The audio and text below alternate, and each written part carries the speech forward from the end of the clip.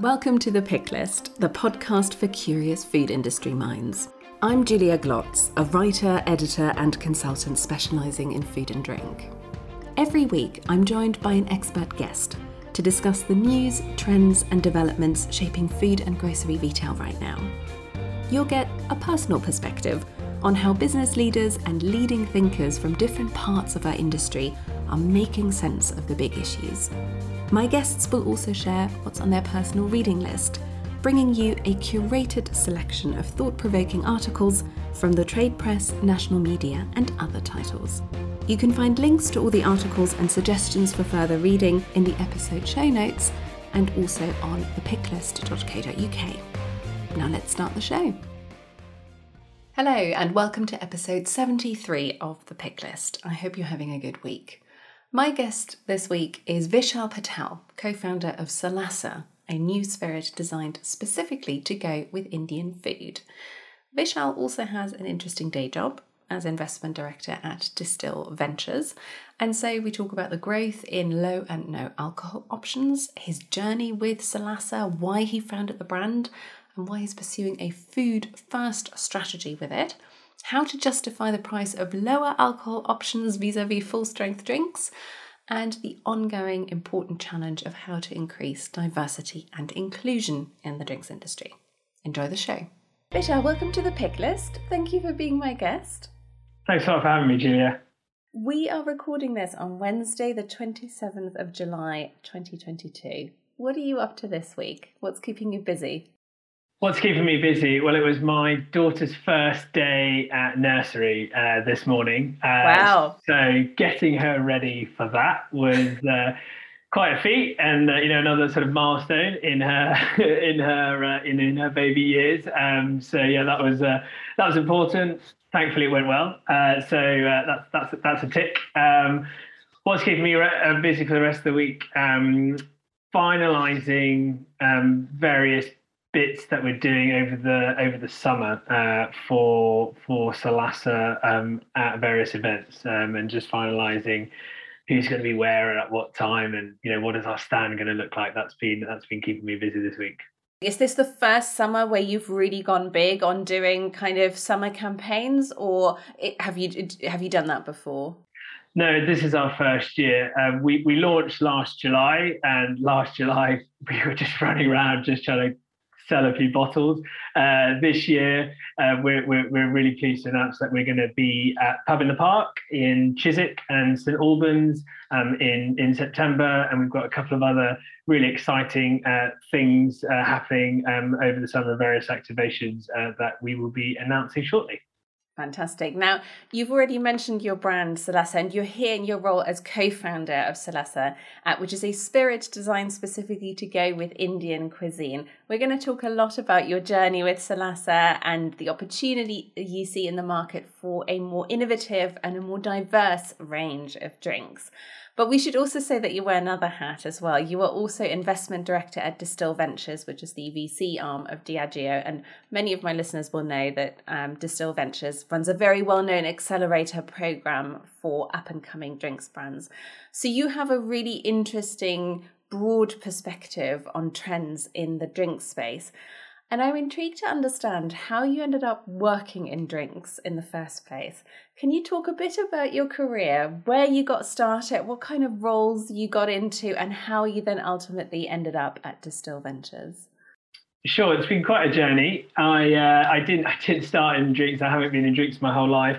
I actually started life as a corporate lawyer, so much less sort of glamorous, fun, fulfilling than my current role, but nonetheless taught me a lot. I enjoyed studying law at university. I then went to practice law in London after university, and it really sort of helped me to learn the skills which I use every day now, actually, in terms of negotiation and sort of writing persuasively, and so my legal career was definitely something that was very sort of fundamental and helpful to my career. But I realised pretty much sort of within a couple of years that, this is great, but there's got to be more to life than law, personally speaking. And therefore I felt like I needed to pursue my sort of true sort of passions in life. And one of those is investing and advising startup brands. I love speaking to founders and really understanding what sort of makes them tick, and what their ambitions are for their businesses, and to help them really where I can, give advice to help them scale their businesses. And so I switched from a legal career over to the investment side of things, starting off at a fintech focused fund. It was a great sort of way to get into the venture capital world. I wouldn't say that I am an expert by any means on fintech, but it certainly helped me sort of make a transition across. And then the sort of dream job came along at Distill Ventures, advising and investing in startup drinks brands, and that was something that I just couldn't turn down. I had previous experience as a corporate lawyer working at SAB Miller, the beer company that was taken over by AB InBev, and so I've always had a long-standing passion for drinks. And so this was the role at Distill Ventures was a great way to marry passion for investing and advising startups with my love for all things drinks. Now, I know many of my listeners will fall into that challenger brand or up-and-coming brand category as well. And people are always really interested in picking up on tips and tricks around pitching to potential investors. Is there anything, whether it's from your experience at Distill Ventures or your experience in fintech, there any sort of do's and don'ts you can share? I think my number one rule is be authentic.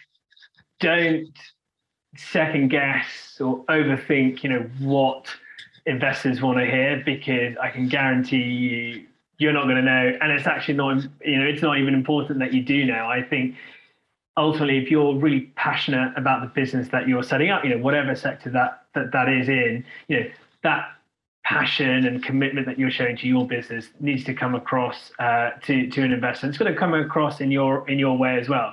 And I think if someone doesn't like your business or doesn't like you or doesn't want to invest, then fine. I see that as that is not the right investor for you. But if you truly believe in what you're doing, stay true to yourself. Try not to second guess, as I said, what other people think, and just be really honest and open with your plans and ambitions, and the right investor will come along and hopefully see that potential. And working with all these innovative new drinks brands at Distill Ventures clearly gave you a thirst for innovation and for launching your own brand as well, because as you mentioned, you launched Sollasa last year. Was that a lockdown project? Did the pandemic act as a catalyst for that ambition? Tell me a bit about how you decided now was the time to launch this particular drinks brand. Yeah, sure. I think, working with the fantastic founders on the Distill Ventures program was a real inspiration to me in sort of driving and pushing me to have a go at setting up my own spirits brand. And I think lockdown was, it was terrible in many ways, but in other ways there were some opportunities that came out of it, for me personally. And one of those was I had a little bit of extra time on my hands. I didn't have a baby then, and so I was definitely more free. And so with the extra time I had on my hands during lockdown, I just thought, instead of just watching endless reruns of whatever it was I was watching on Netflix that week, why don't I go about trying to have a go at sort of setting up my own thing? So first thing to do was try and convince my boss that, although, I've got my Distill Ventures hat on and, my job is to find the next big spirits brand. I felt that, it's such a huge space. There are white spaces. You just need to go out there and look for them. And that, I think I had an idea from which Sollasa was born, which is a white space in the industry at the moment. And it was something that was, an itch that I needed to scratch in terms of having a go at running my own company, running my own startup, trying to grow and scale my brand. And I think that leads back to what I was saying earlier about sort of being authentic. In my role as advisor at Distill Ventures, I felt that I hadn't had that experience of running my own spirits brand, which at the end of the day, it's not all about sort of numbers and spreadsheets. I think there's the human element to selling drinks, and there's the human element to growing growing your own business. And I felt that I needed to experience that myself to ultimately also help me to be better at my job at Digital Ventures as well. And you founded the brand with your brother, is that right? It's my brother-in-law. Your brother-in-law. And so how big is the team now? Who is involved in the brand? So it's still mainly the two of us. We've got some fantastic consultants that help us with various different areas. Our brand manager, she's fantastic. Before I set up Sollasa, I didn't really know what Instagram was. I have to be honest. And my brand manager was like, "You've got to get on Instagram. You've got to have your own profile. You've got to be doing reels." Wouldn't say I'm very comfortable doing them, but I do them, and I've actually. Has she managed to get you onto TikTok yet? No, that's one thing I'm certainly not putting my hand up to do, but I imagine it's a matter of time. And actually, before launching Sollasa, I'd never been on a podcast, and now I've been on a couple, and I really enjoy. I didn't know if I would, but I really enjoy talking about my journey to get to where we are today, and talking about the brand. It's a really great opportunity to start crystallizing your thoughts about what you want to do and how you want to do it, and ultimately trying to articulate that to other people, because I am so passionate about what I'm doing. Sometimes you forget that people aren't inside your head, and they need to understand and understand what you're trying to do. And on the face of what we're trying to do, it's a huge change in consumer habits with Sollasa. We're trying to get consumers to switch from drinking beer and wine with food to spirits, and that's a massive aim of ours, and that's something that I've been trying to perfect the sort of elevator pitch to in my head, to then sort of help communicate that to everyone about the ambition of our project. And where are you now with your brand? Where is it available? And are you primarily focused on growing retail distribution at this stage, or are you primarily interested in working with the on-trade? Talk to me a little bit about the distribution strategy for the brand. Yeah, sure. So unsurprisingly, the focus has been on Indian restaurants to begin with. I feel that the best way to try and convince people to switch from beer and wine to spirits with food is by allowing them to enjoy Sollasa in the perfect occasion. So when you go to an Indian restaurant, you've got some delicious food there. You're purposely going to have a good evening, and therefore if we can have that first moment of consumption to be in that perfect setting, that could then potentially give the confidence to consumers. But I quite like that when I went to that Indian restaurant and try. I might try it at home. When on a more casual Tuesday evening, or on a Friday night, with my favorite Indian takeaway. So the strategy in year one, and certainly now in year two, it's just doubling down, is on trade distribution and sort of getting our product out to as many Indian restaurants and also bars as possible. I think we've had a really good response from bartenders on the quality of our liquid at 20% alcohol. It acts as a great spirit alternative or modifier to a cocktail.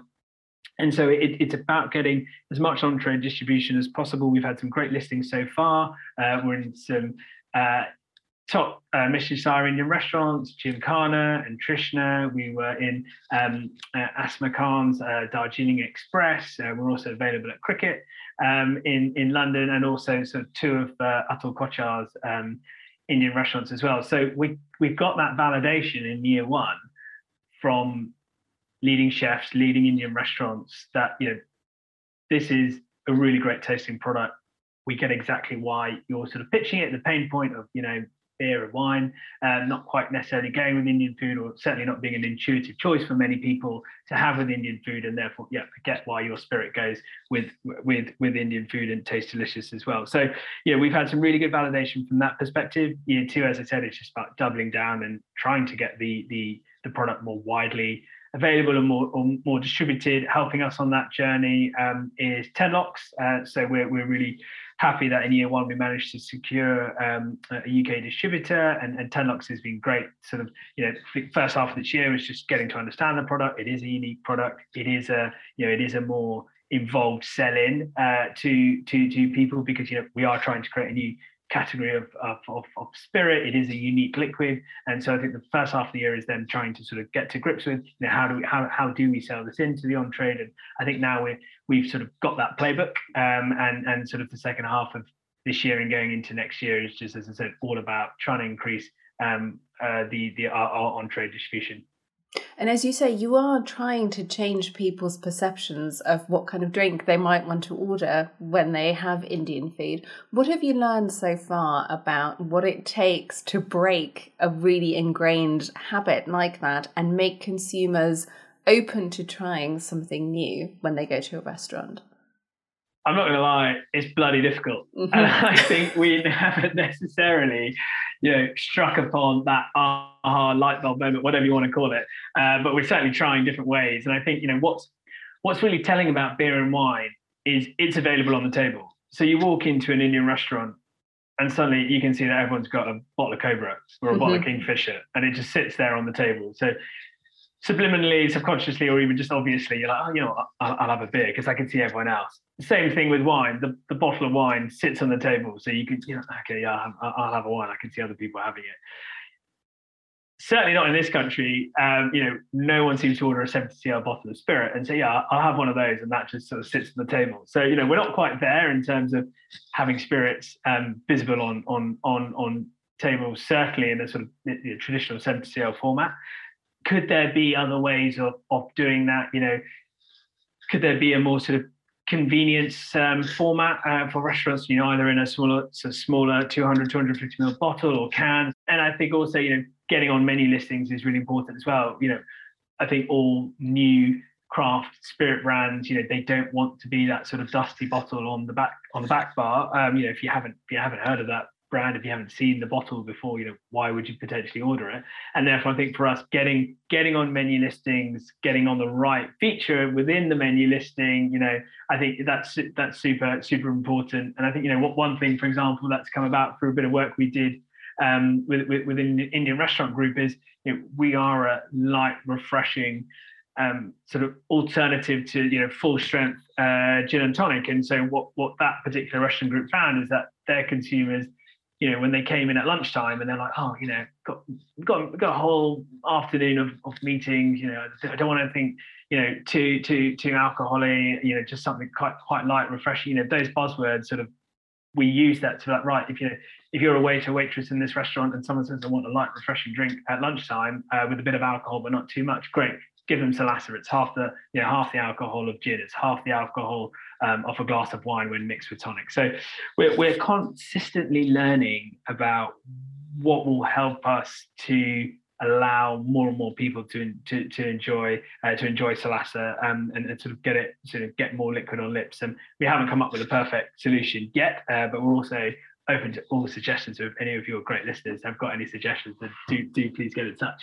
Have you done any work within quick commerce? Because obviously Indian food is a big kind of takeaway category as well. Are there opportunities there to get your spirit in front of people when they're ordering a takeaway? Yeah, so we've reached out to a couple of key commerce companies in particular.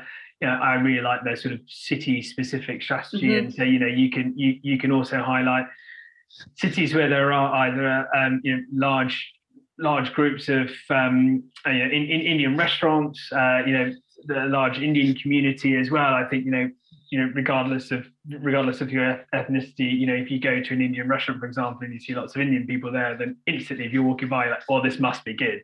And so we kind of like try to sort of triangulate, which of those cities, could be really useful for us to try and get in. And so we're definitely in discussions with some e-commerce companies this year. The other thing that's worked really well for us is we created a 5cl mini, and we've given that as a great sampling tool to throw throw into delivery boxes as well. And that's been a really great way for us to get our product out and sampling, and people to receive a nice surprise when they open their delivery takeaway, to receive a little 5cl bottle of Sollasa on, and we've got some information with that on the bottle, and hopefully once you've tried it, that will hopefully get people to potentially go on our website and buy the full sort of 70cl bottle. And what exactly is the liquid, and how do you explain what it is to the consumer?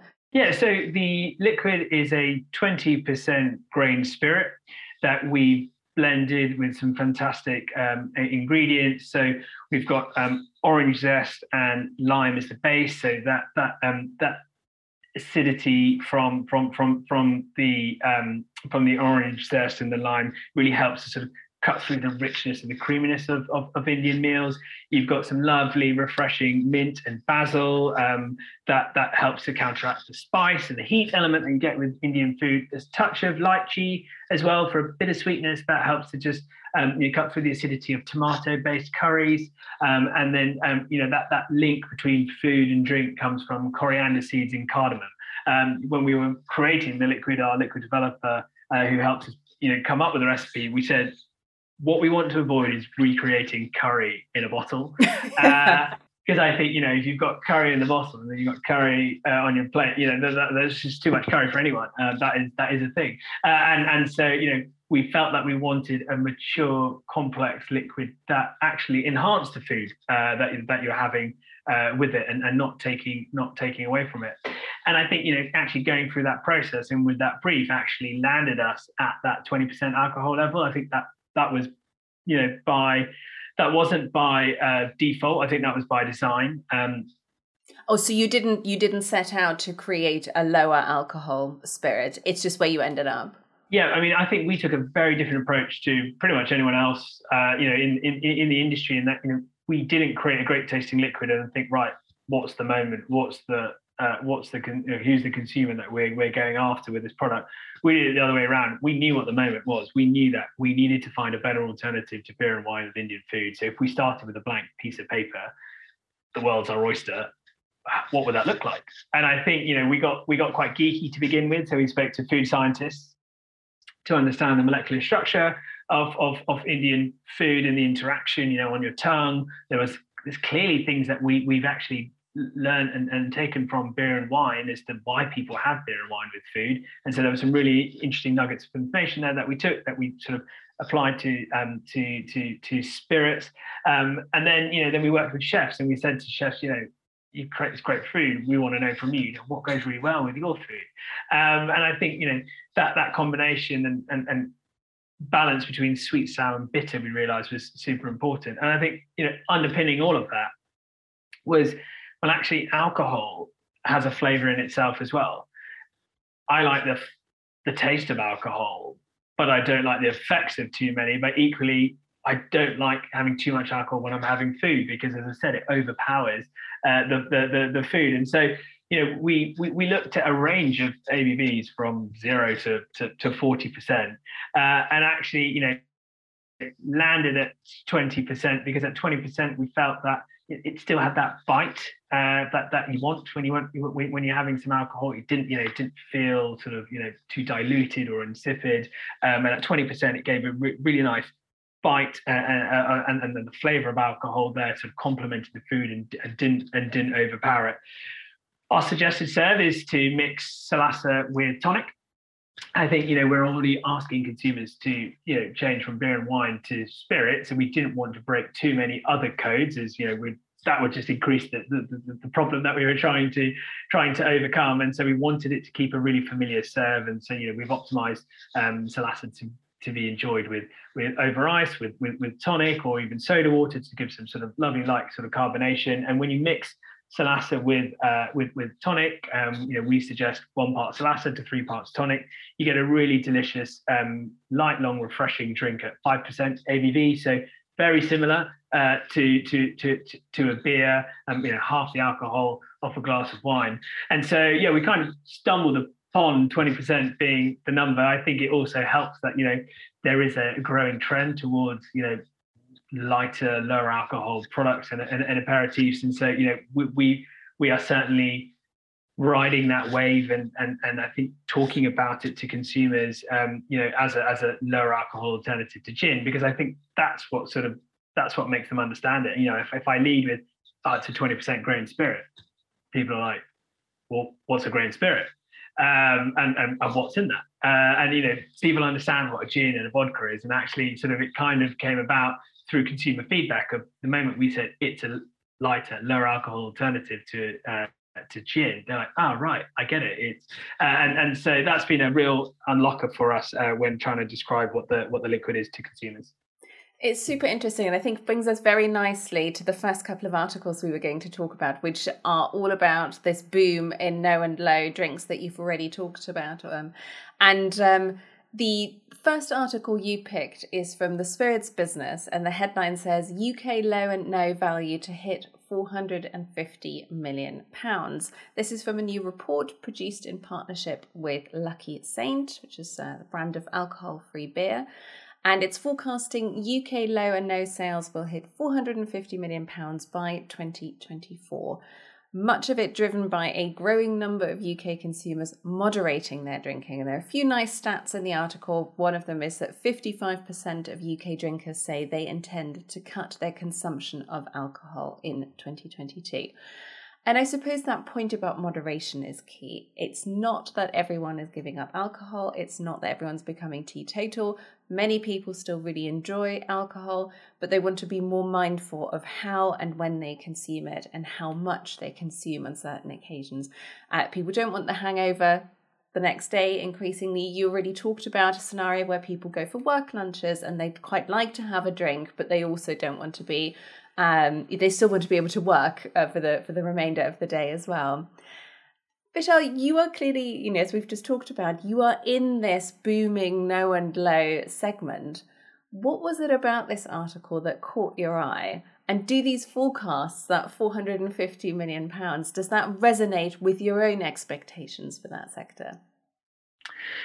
Yeah, I certainly think that the forecast is not surprising at all. I think the sheer number of low and no brands that you're sort of seeing in the market and sort of day by day, even coming onto the supermarket shelves, is just testament to the fact that that low and no aisle in retail is just growing bigger and bigger.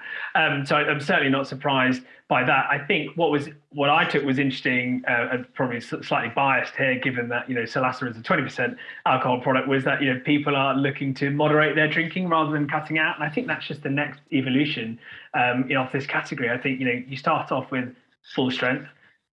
The easiest thing to then go to is zero alcohol, because either you're having alcohol or you're not in the early stage of it, and then explaining that. And I think we're now at that phase where people are like, well, actually, yeah, why does everything have to be all or nothing? I think it's a bit COVID-like, isn't it?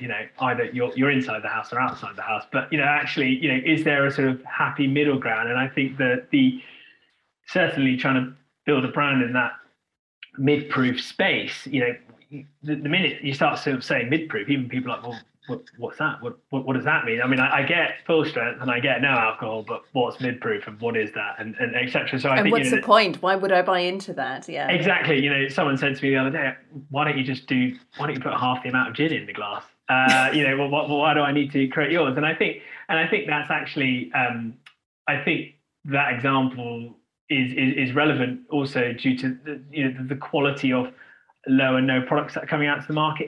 It's not just about, okay, well, if I want a gin and I want a non-alcoholic one, that you just strip out the alcohol and does it taste similar?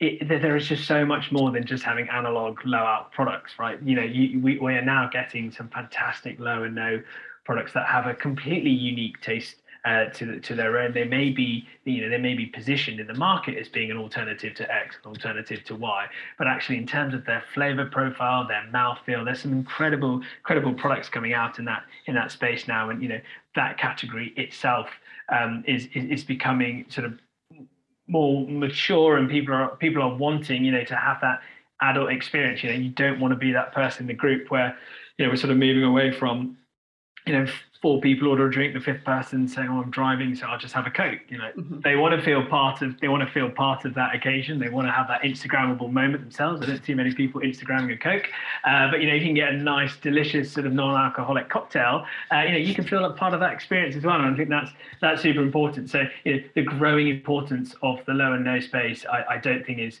surprising. I think COVID changed so many things, and one of them being obviously our eating and drinking habits and people wanting to be healthier. So no, I'm not surprised at all about the size of the space, and I think who knows, that may be accelerating even more. I think that the fact that it's Gen Z that are really sort of driving the growth in that category, and then more and more younger people are looking to moderate their alcohol. I think that actually we might see that forecast sort of happen even earlier. And what I think is really interesting about your positioning with Sollasa there is that, yes, you said, being able to tell people that it's a lower alcohol alternative to gin or gin and tonic really helps. But when I looked at your website, I was really struck by the fact that you're starting with that occasion, and you're saying, hey, if you enjoy Indian food, this is a great spirit to go with it, and it's delicious and it works really well with Indian food. And then at some point there's also, oh, and by the way, it's a lower ABV option. Do you find that there is a tendency in that sector to perhaps get a little bit too hung up on the ABV figure in a way that doesn't always resonate with the consumer? Yeah, it's a really good point. I think from doing a lot of primary research, again, if people get sort of full strength, they get no. If you ask anyone, oh, do you like Aperol? Do you know what the ABV of Aperol is? Some people have said to me, "What's ABV?" Yeah, and then totally. some people, and then I'm getting some wild answers about what they think an Aperol is from both a category perspective. Some people think Aperol is the category, not it's an aperitif. And then you ask about the alcohol content, and as I said, a lot of people don't know. And so I think from that sort of a lot of that primary research that we did that touched upon lots of different things. I think we certainly felt that our point of differentiation is we are being food first in our approach, and ultimately, as I said, we're occasion led. We just wanted to create the best thing possible for that moment, and so we took a very conscious decision to lead, not with an ABV story, but sort of an occasion, a food led story. I do think it's important, because then people sort of then start asking, oh, well, why should I have your product over others? And I think then when you then highlight that, yes, not only is it the perfect pairing with Indian food, but there are other benefits from the product as well, and then explain that, I think it's a really important secondary message for us. But I completely agree with you that there is potentially a sort of a time and a place for that ABV story, and I think having that ABV story with restaurant owners, bartenders, people in the trade, I think is really relevant. They almost sort of they get the first bit, but they're like, talk to me more about the product and give me the breakdown of the ingredients and the alcohol, and I think that's their focus. And so I certainly think there is a time and a place depending on who I'm talking to about that ABV story. And I think people are. What I would say is that people are definitely becoming more and more sort of alert to the alcohol content of products and sort of and looking at that. But I certainly think for us it's a sort of secondary message. And you already mentioned a lot of this growth in no and low is being driven by younger consumers, and that brings us to the next article I was keen to talk to you about. This is one I picked, and it's from The Guardian. The headline says, Gen Z for zero tolerance, why British youth are turning off booze. This includes some stats from DrinkAware, the alcohol education charity, which says those aged 16 to 24 are the group least likely to drink, and that 26% of that age group are now fully teetotal, which is an astonishing stat. The article itself is a comment piece. It's a little bit tongue-in-cheek and looks at, speculates a little bit as to why young people might have stopped drinking. And so there are all sorts of possible reasons here. Is it affordability? Is it safety concerns? Is it wanting to be in control when you know images or videos of yourself being drunk potentially could end up on social media? Is it a rebellion against the habits and preferences of your parents' generation? Are they getting their highs in different ways? Or do they just think drinking is a little bit naff? As I said, some of the reasons put forward aren't entirely serious, but I was interested in your take and what you have found from your research into the category as to what is driving younger consumers to have such different drinking habits. I think one of the biggest drivers is cost. We're going through a sort of cost of living crisis at the moment, and it's unsurprising that one of the things at the top of the list that people are spending less on, for example, is alcohol. And I think if you're now sort of going to university, you're already sort of saddled with £9,000 of debt each year. I think for students in particular, the cost of alcohol is certainly a big issue, and I think one of the key drivers of that generation looking to moderate their alcohol consumption.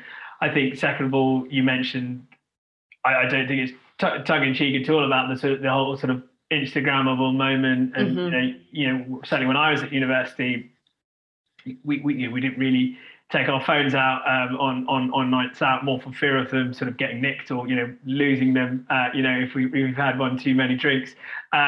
Whereas now everyone's got a phone, everyone's on social media, going out, unfortunately, make a bit of a fool out of yourself and suddenly appearing the next day on someone's Instagram feed or TikTok feed. I think it's just a genuine live concern for a lot of people, and I asked my sort of younger members of my family, and they certainly think that as well. They want to be more in control of their actions and other people's actions, and therefore I do think that's another really interesting driver of that behaviour as well. It was interesting what you were saying about affordability and the cost of alcohol. Where does that leave low and no products like yours? Do you think low and no needs to be cheaper than traditional alcohol to be able to appeal to that generation? I don't think it necessarily has to be cheaper, but I think there definitely needs to be further education of, for example, why low and no alcohol products may be the same price or not as cheap as some people may expect versus a sort of full strength counterparts. And I certainly see that with Sollasa as well. I think what people forget is alcohol is a great solvent. So it's a great carrier of taste and flavor, but it's also a preservative. Now, if you strip out alcohol from a non-alcoholic product, well, then you've still got to figure out, okay, well, how am I going to get the flavor into this product? And also, how am I going to make it shelf life stable? And I think, when people understand or realize, the work and effort that needs to go into non-alc production in order to achieve those things and still have a drink that tastes, just as complex and, just as flavorsome as, full strength products as well. I think if people understood that, then that might make them realize that actually there is a lot of sort of inputs and a lot of sort of production expertise and capability that sort of goes into making this product that I can enjoy without the effects of alcohol, and it has a price attached to it. And I see that with Sollasa as well at 20% ABV. First question typically trade people ask me is, you're half the duty, so why are you not half the price? I was like, I haven't done half the amount of work or put in half the amount of flavor into my product. I'm very much half the alcohol, twice the flavor, and therefore I've tried to, as I said, get all those benefits from alcohol, but at a lower ABV, but it still costs me the same, if not more, to be able to create still a delicious tasting product. And I think there's a big education piece that still needs to be done, and you're getting now a lot of mainstream brands entering the non-alc space with a non-alc version of their full strength product, and I think that is driving down prices in the non-alc category.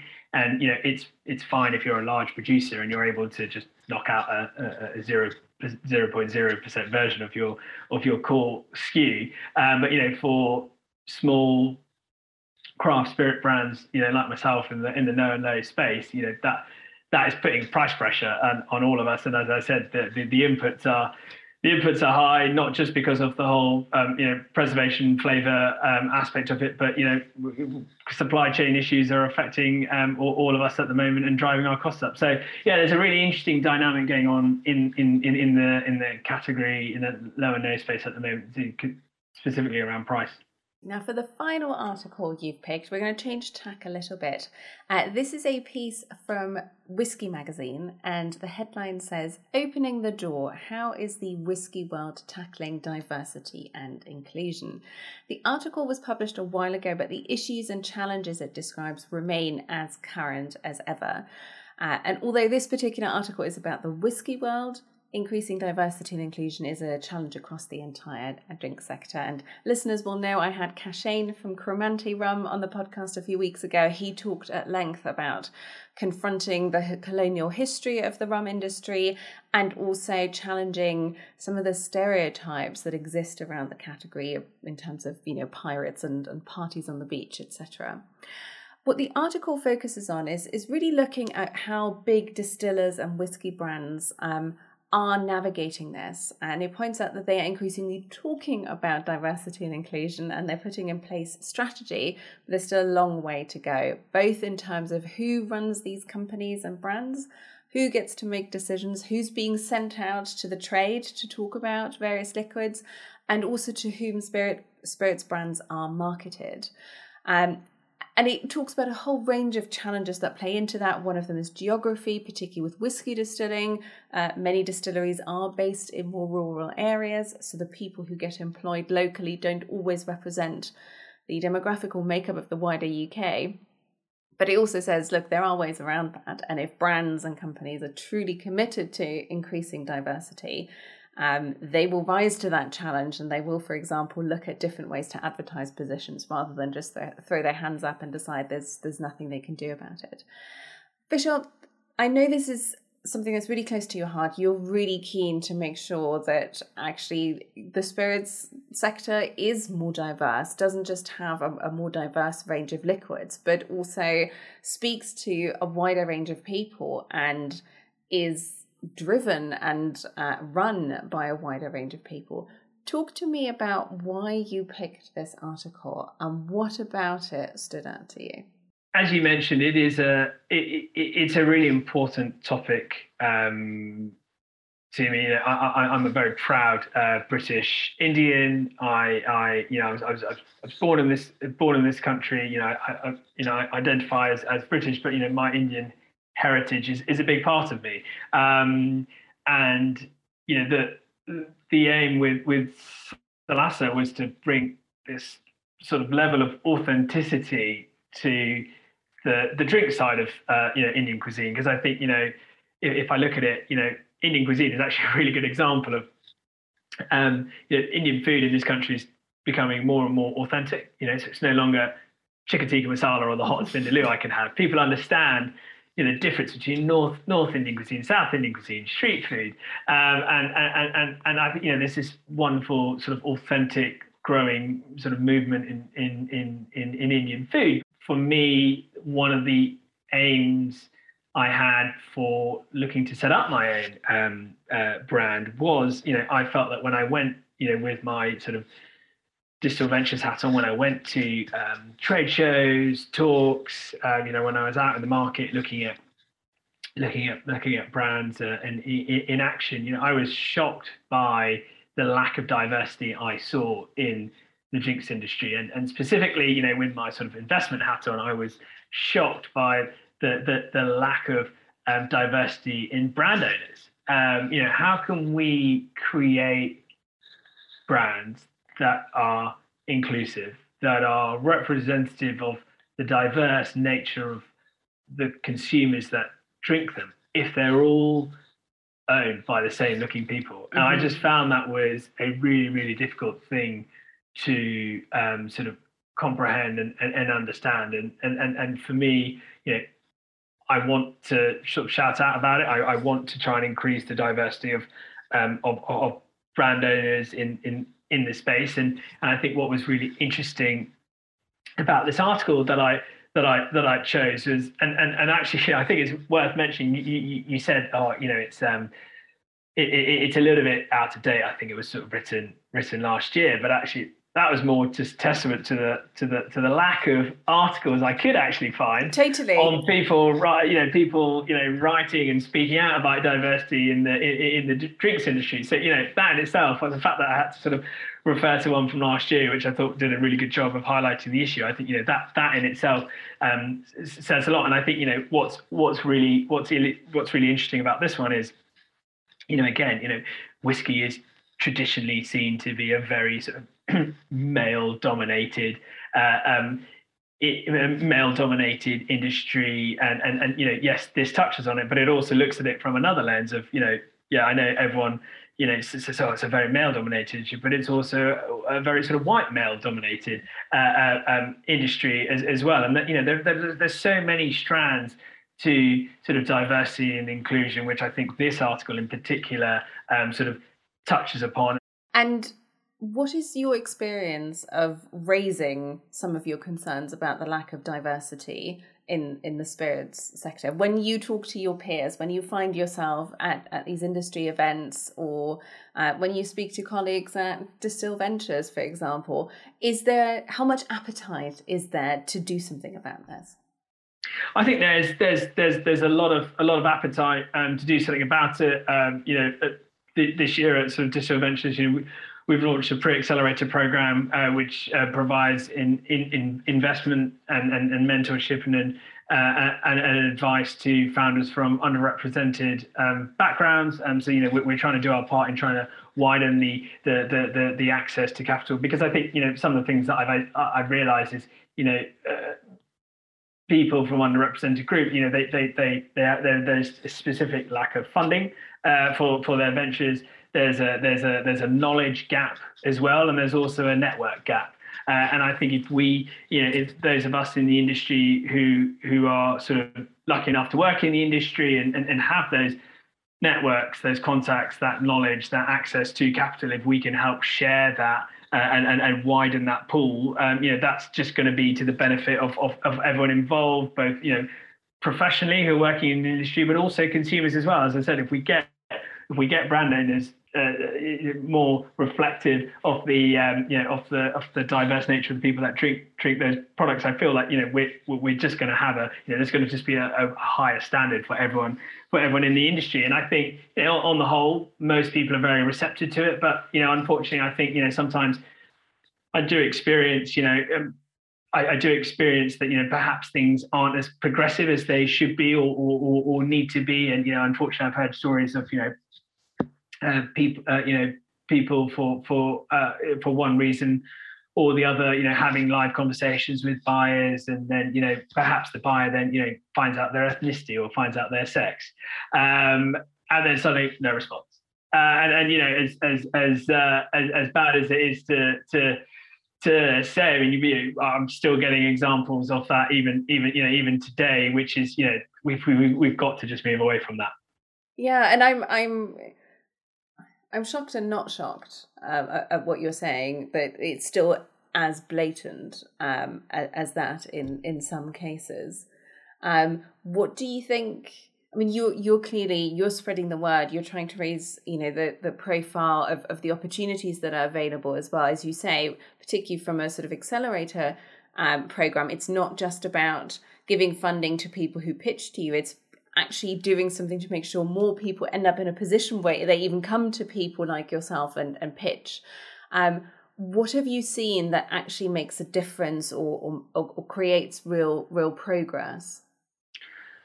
I think it's first understanding the different issues at hand. And I think, trying personally, I give the example of investment, trying to understand, what are the potential issues that a particular group of individuals or people are experiencing. So as I said, from a sort of founder perspective, we found that founders from underrepresented backgrounds, as I said, that they suffer from a lack of funding. There's a lack of network, and there is also a knowledge gap as well. So, okay, we've identified for this group of people, here are some key sort of, key things that, are issues and problems for them. So my reaction to that is, okay, right, well, what can we do individually, collectively, what can we get our industry colleagues to be part of a wider movement to try and sort of bridge those gaps? Because that they are things that nothing that I've mentioned there is it's not particularly crazy, or we couldn't find a solution to try and solve those things. And so very much looking to see how can we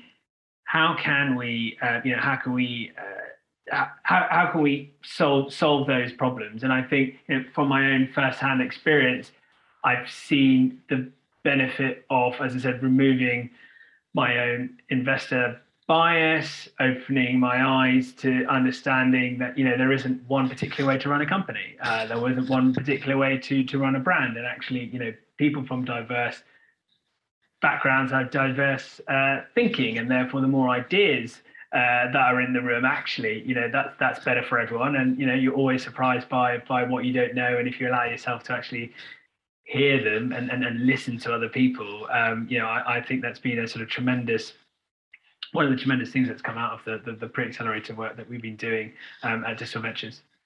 Fantastic. Now we're pretty much out of time, but before I let you go, I wanted to bring it briefly back to Sollasa and talk about what's next for you and the brand. You've already mentioned right at the start, you've got all sorts of summer activations that you're getting ready for at the moment. What does the second half of the year look like for you? What are the big projects you have in the pipeline? Yeah, so I don't think it's a huge sort of surprise that I'm stealing, but we are in the process of creating an RTD that we're launching in August. So we're super excited to have collaborated with a well-known soft drink brand, mixer brand, and we've created a limited edition RTD that will be coming out in August. So definitely keep an eye out for that. It's a great way, we think it's a great sampling tool again to overcome some of those barriers of, okay, well, how do you get someone to drink a new spirit and tell them about it? It's like, well, actually, you know what? Here it is, perfect serve in a can. Just crack that open and try it.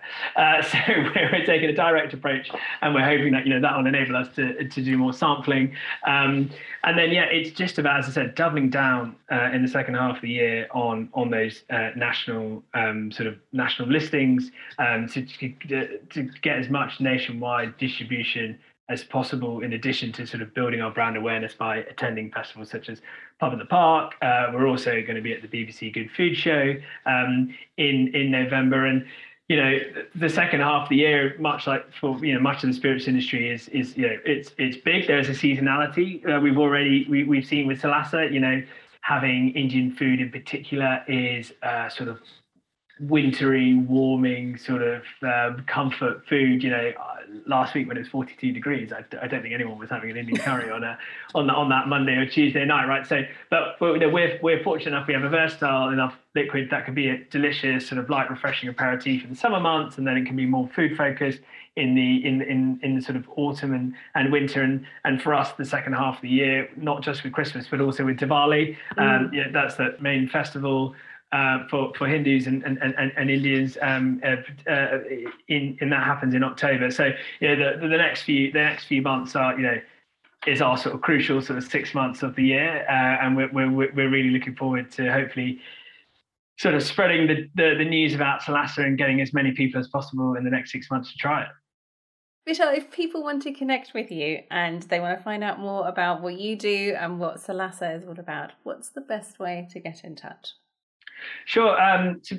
Feel free to drop me an email. My email is vishal@sollasadrinks.com. I am always more than happy to have a chat and a conversation to anyone, from the trade, from consumer. I love to chat about what I do, both from sort of day job perspective, Sollasa perspective, I'm really passionate about sort of food and drink. And so, would welcome a conversation with anyone. Super. Vishal, thank you so much for coming on the show. Thanks a lot for having me. Thanks for listening. I hope you enjoyed the conversation and found it useful. If you did, please consider giving the Pick List a 5-star rating on whichever platform you're listening and leave a review. It tells me you're enjoying the show and would like it to continue, and it helps me reach more listeners. If you'd like to connect, you can find me on LinkedIn at juliaglotz.com and on thepicklist.co.uk. And if you'd like more thought-provoking reads for your personal reading list, please subscribe to The Trim, my free weekly newsletter at juliaglotz.com/newsletter. See you next time.